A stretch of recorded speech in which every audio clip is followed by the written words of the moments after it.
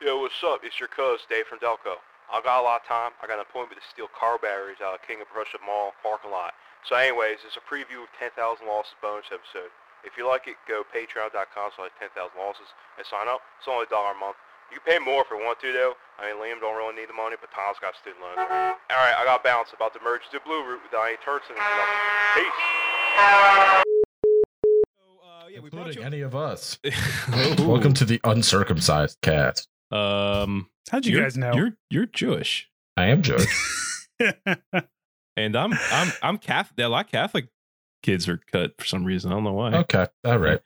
Well, all right. So, all right. Yeah, Ross is circumcised. Yeah, I am. Oh, yeah. Francis. You guys know way too much about each other's penises.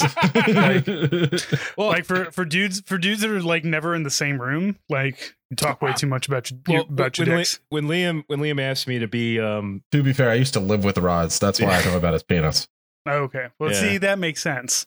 See, when Liam asked me to be a groomsman, he also had to get my dick size for some reason. So that was part of it.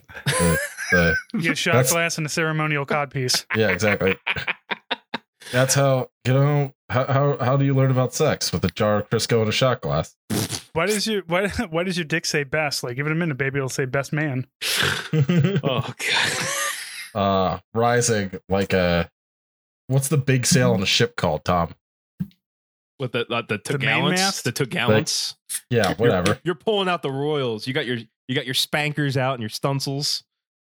Stunsel was the one I was thinking of. Stunsels is like the extra. It's the extra shit you throw out there if you really need to go fast. Oh, okay. I only know this from whaling songs. Yeah, that's all right. not a sailing guy. That's how they fucking taught. How do you think they learned? It was all on the job shit. All right, go climb up there and change the stunsels. The what? Just fucking go up there. Just listen to the song and go do the thing. Yeah. Oh, okay. So, all right, back on track. When things get bad, it's when Liam starts getting us back on track. That's just so you know. That's how that works. That's how you know. I gotta listen. I had a very nice visit with Corinne, and not to expose myself here, but at some point I'm going to be expected to give cuddles. So, ooh, all right. I'm a cuddling guy. A cuddling guy. You're a cuddly dude. Big spoon Francis, or you little have a spoon? child. I like being little spoon, man. Oh, okay. Okay, all right. I don't want to have to do any work with my child. It's fine. That's how you have a kid that doesn't end up where I work. That's true. By giving them love and attention. So yes, please do that. Oh, okay. So sports and patriotism. We just had the 4th of July. We had our ceremonial mass shooting and all that shit. Multiple mass shootings, actually. Yeah. We had we had like 11. Go America. Oh yeah, USA #1, man. I love to live here.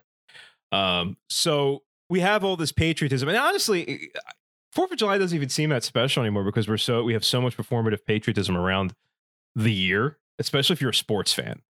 So like we just got over Memorial Day, and everything sports wise Memorial Day is like for the troops. So the question is, why is there so much of this like performative patriotism? I mean, in 9/11. sports, 9/11. could be at large. Was that 9/11? 9/11? 9/11? Is it 9/11? I mean, it's dollars, man. Like it's not. It's the NFL makes money off of the National Guard. Yes, which is very curious because it's only the National Guard that really does the recruiting like that. Because I'm not 100% on this, but I don't know if like the Fed can advertise like that, because National Guard is different. National Guard is like paid by the state. So when you get the National Guard out there, the federal government's not paying for it. They all get to go out and they get to wear the uniforms, flap the big flags and whatnot.